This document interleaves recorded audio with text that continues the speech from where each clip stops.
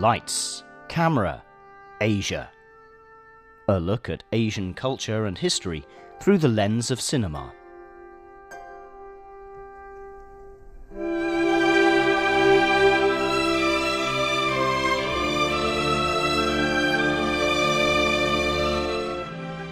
Hello and welcome back to Lights, Camera, Asia.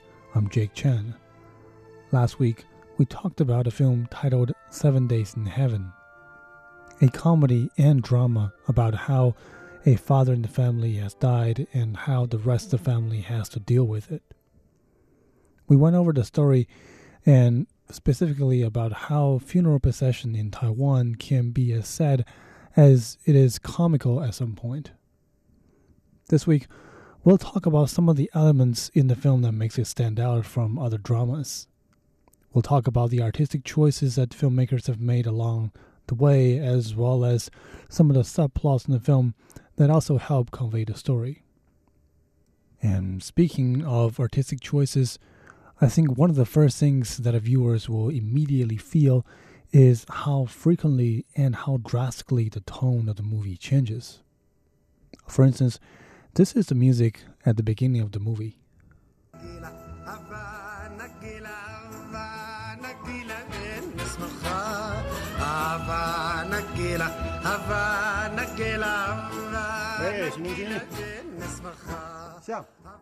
A man who dresses in full red funeral procession costume, who is presumably the mortician, is dancing along with the rhythm of the music in a mourning hall where presumably a dead person's ash was placed. And then he picks up his cell phone and learns that another person has died, and then there's new business coming to him. Of course, like I said earlier in last week's episode, death is by all means not a joking matter, especially in Asian culture.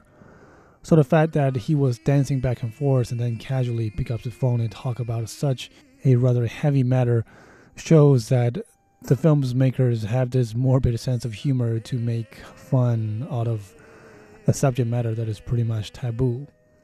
So right off the bat, this defies people's conventional perspective towards the subject matter, which is death. In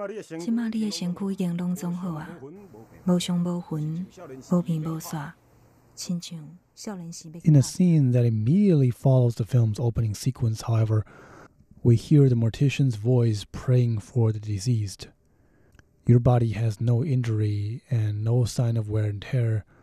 You're going out just like you were going out in the world when you were a youngster.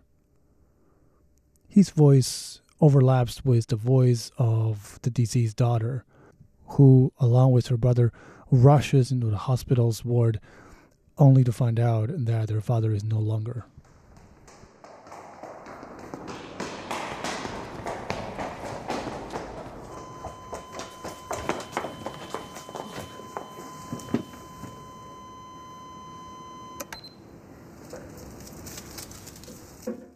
There is no dialogue. All you see is the sister and her brother rushing into the hospital ward, and the sound of the machine clearly tells them that the patient's heart had just stopped beating. They've just missed the opportunity to see their father alive for one last time. Now, if I had to use one word to describe the scene before this one and the scene itself, the word for the first scene at the beginning of the movie will be excess. It is filled to the brim with information. There's vibrant colors, there's dancing, there's a lot of other movements, and then the guy moves and talks in a very colorful, almost comical kind of way.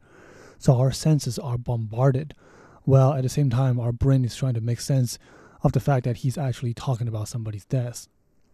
Whereas this scene right here in the hospital, I can say it is the polar opposite of that. There is no music. There is no dialogue. The doctor and the patient's family members didn't say anything for a good half minute. There's barely any crying. The scene itself, if I have to use one word, it's minimalism. But precisely because all of these elements are removed, and I guess purposely by the filmmakers, what we're left with is nothing but the deceased family member's facial expression. In fact, we don't even see the dead body. We just see them staring off the screen with an unspeakable sense of sorrow gradually filling up both the sister and her brother. This is a powerful scene and a powerful juxtaposition. We, as members of the audience, were just overwhelmed with all this colorful and almost joyful energy. And then in a split second, just like that, now we have to experience the same sense of empty, vacant, silent sorrow that fills these two youngsters.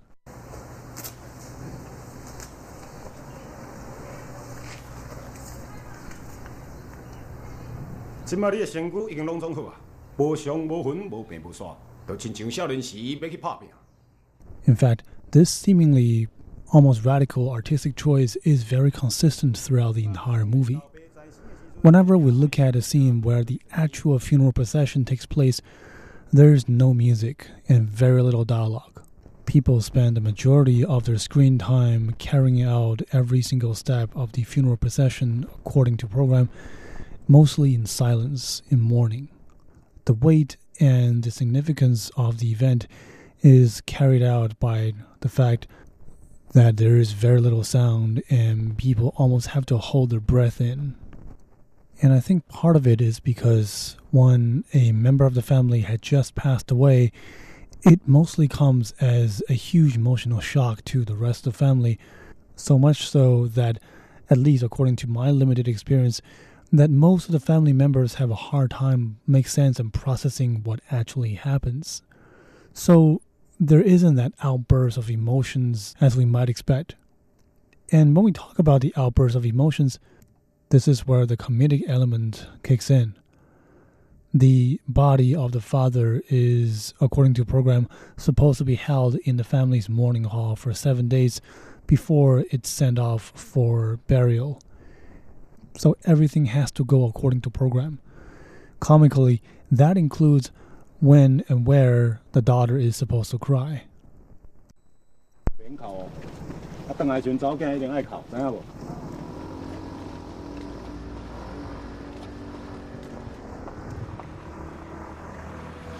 Here on the way of funeral procession, the mortician tells the daughter, "Look, according to program, later on, it's your turn to cry, but not your brother. You two must keep that in mind."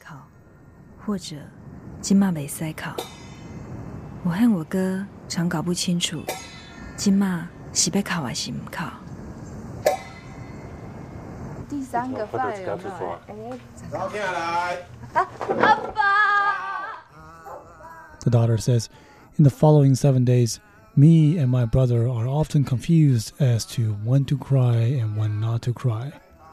Here at one scene, we see that the daughter is literally taking care of some paperwork, and as soon as somebody bangs a gong and tells her, "Look, it's your time to cry now," she has to really drop everything that she's doing and then just run to the coffin and cry beside it, whether she feels like it or not.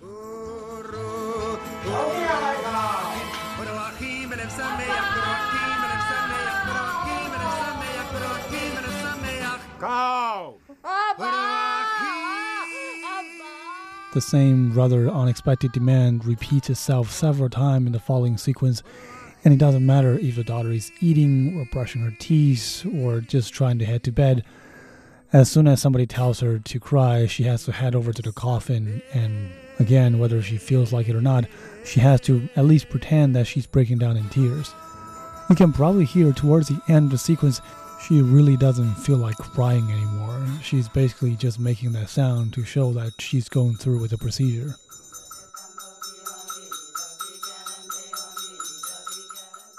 Eventually, after all the formality and procedures and absurdities and all that comes with the traditions, the 7 days of funeral procession ended. And then both the daughter and her younger brother have to return to their normal life and carry on forward. In Shanghai, Hong Kong, and Tokyo in a round trip? Oh, sure. It's just what I thought, and if I may, what I wanted to. Great. Okay, Our HR division will inform you after I review your CV in more detail. Thanks for coming today. Okay. Here we see the young daughter interviewing for a job that requires her to travel across Hong Kong, Tokyo, and Shanghai in English, showing her that she's advancing in the company. Now, at this point, she's never talked to anyone outside her family about the passing of her father until this scene right here, where she's meeting her girlfriends in a local bar. 忘了跟你们讲，怎么了？我爸挂了。真假的？什么时候的事啊？4个月了吧。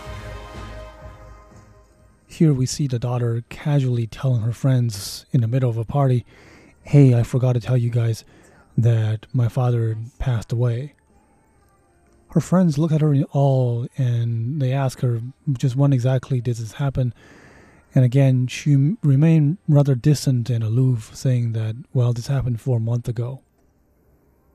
But it wasn't until later on in the film, when she's returning from a foreign destination back to Taiwan, that she remembers to buy her father the kind of cigarette that he's got the habit of smoking.